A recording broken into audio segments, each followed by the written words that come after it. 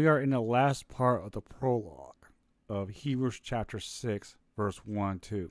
I think sometimes throughout this I might say epilogue.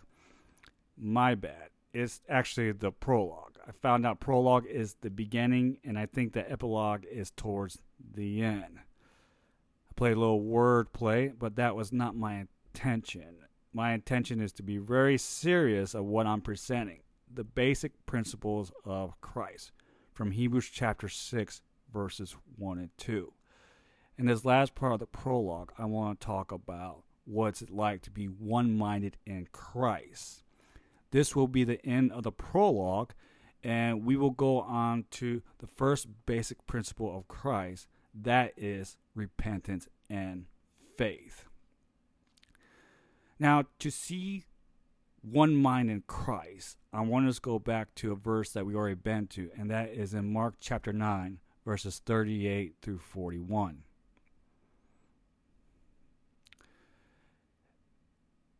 In Mark chapter 9, verses 38 through 41, we see that Jesus forbids sectarianism. His disciples saw that there was someone outside them casting out demons, and they forbid him not to do that. And Jesus basically tells them that we should not keep him away from doing the works of Christ. For he who is not against us is on our side. On the side of Christ means that we are one in Christ. We have one mind in Christ. Christ is the head, and we are part of his body. And to continue to see that we are one in Christ, I want us to go into Romans chapter 12, verse 16. Romans chapter 12, verse 16. Romans is the New Testament letter that is written towards believers. Now, this doesn't mean that God cannot use this towards an unbeliever. God's word is not restricted. The Spirit will lead us to what word will we use to unbelievers. Typically, we go into the Gospels. The Gospels is a place that we will take them. But who knows? The Spirit will allow us to begin in one of the Testament letters, and you will see that the Bible comes together from Genesis to Revelation. It is spread out through different time. It was written by different people. They had the Holy Spirit upon them and within them, and that's why they were able to put the word together. And with many books, it all points to one. It all comes together. So when you're preparing a Bible lesson and you have a point, and yet that point doesn't fit in Scripture, you have to get rid of your point and you have to receive what the Scripture has said. You can't add and take words out of the Bible so that you can fit what you want to fit. Instead of you changing the Bible has to change you. It has to change us. That's part of growing in the Spirit. When the baby continues to drink milk, it grows, it changes, and later on it'll be able to receive meat. So later on, as we grow in the Word, we will have more understanding. A great example of that is right now I'm going through the book of Job as part of my Bible reading, and I've been through that book quite a few times, and I get something new. I get something amazing. And what stood out about Job was his faith. His faith was amazing because there was no Ten Commandments and there was no Levitical priest, and yet Job's faith was amazing. He understood who God is. He understood there was a judgment that was coming. He understands that the importance of obeying him, and that to me amazes me. And I know I'm getting off track of talking what we should be talking about, and that's being in the mind of Christ, having one mind in Christ. And I went from Mark chapter 9, verses 38 to 41. We are in Romans chapter 12, and in verse 16, this says this about being one mind in Christ. Be of the same mind toward one another. Do not set your mind on high things, but associate with the humble. Do not be wise in your own opinion. A person that is wise in their own opinion is a habit of natural man. We should not carry that habit into being born again, being born of the Spirit. We have to be one mind in Christ. We have to be together. And the way to be together is that we should be humble when we approach the Word. We should receive it as a little child. Now, to continue on to seeing out what's one mind in Christ, let us go to another letter of Paul, Philippians. Philippians chapter 2, verses 2 and 5. In verse 2, it says, fulfill my joy by being like-minded, having the same love towards Christ and towards each other, be of one accord, of one mind. That means we receive one gospel. Remember, Paul in his other letter says, if there is another gospel, when there should be another gospel, do not receive it. Let whoever gives it to you be accursed. Treat as if that person has leprosy.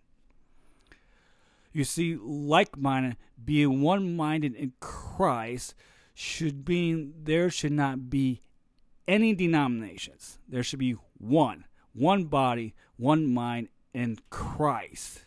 That's what we should be getting when we understand the Word.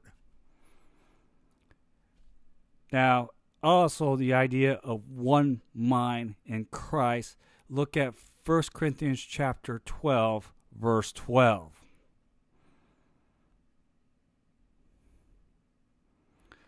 For as the body is one, it has many members, but all the members of that one body, being many, that refers to us. We are God's children. We're born again. We come from different ethnicity, different races. They're men, they're female, they're children, they're old people that have been born again. And yet, just like the human body, even though it's one, there are different parts. Christ's gifts are different, and people have received different gifts. There are differences within the body, but not because of different doctrines. Oh, no. It's different because we have different gifts. And yet, we are one in Christ. For by one Spirit we were baptized into one body, into Christ, whether Jew or Greeks, whether slaves or free, and have all been made to drink into one Spirit. That one Spirit is the Holy Spirit that we receive when we are born again. That Holy Spirit regenerates our spirit, which allows us to understand the words of Christ, to be one in Him. Now let us bounce to verse 25, same chapter. That there should be no schisms in the body, but that the members should have the same care for one another. There should be no divide in the body of Christ. Then again, why are there different denominations?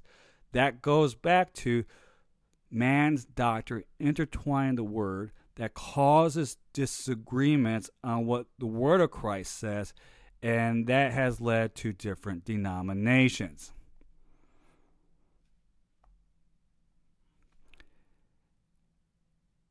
And I wanted to close so that we could see how come that different denominations happened. Let's go to Acts chapter 20, verse 30. In Acts chapter 20, verse 30, Paul is closing his third missionary trip. He has visited the church of Ephesus that he started, and he is giving them these warnings. Acts chapter 20, verse 30. I shall begin at verse 29. For I know this, that after my departure, savage wolves will come in among you, not sparing the flock. Also from among yourselves men will rise up, speak perverse things, to draw away disciples after themselves. They will say things that will be fleshy. They will give sensuality to the body, which is the devil's attempt to lure away God's children with another doctrine. So Paul's telling them to keep your guard up, to stay alert, and don't fall asleep. And bounce here to 2 Timothy chapter 4, verses 3 and 4. Paul says, "For a time will come when they will not endure sound doctrine, but according to their own desires, their own sensuality, because they have itching ears, they will heap up for themselves teachers that will accommodate them. And they will turn their ears away from the truth and be turned aside to fables." That is myths.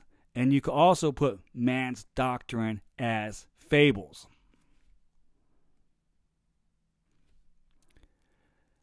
Let us remember, 2 Timothy chapter 3, verse 16 says, "All Scripture is given by inspiration of God, by the Spirit.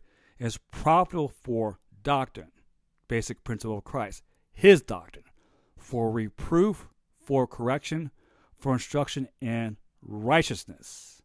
You see, what happened is the enemy came in, poured his terrors, they started growing. It made people comfortable by taking out things in the Bible that made people uncomfortable, like sin, hell, and God's judgment. There comes along disagreements and more disagreements along the way. The disagreements extends into more denominations, and that should not be. Remember, the Bible preaches against sectarianism.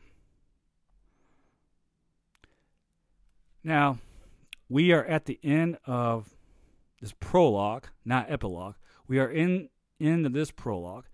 In the next audio and video that you will see, it will begin towards the first basic principle of Christ: repentance and faith.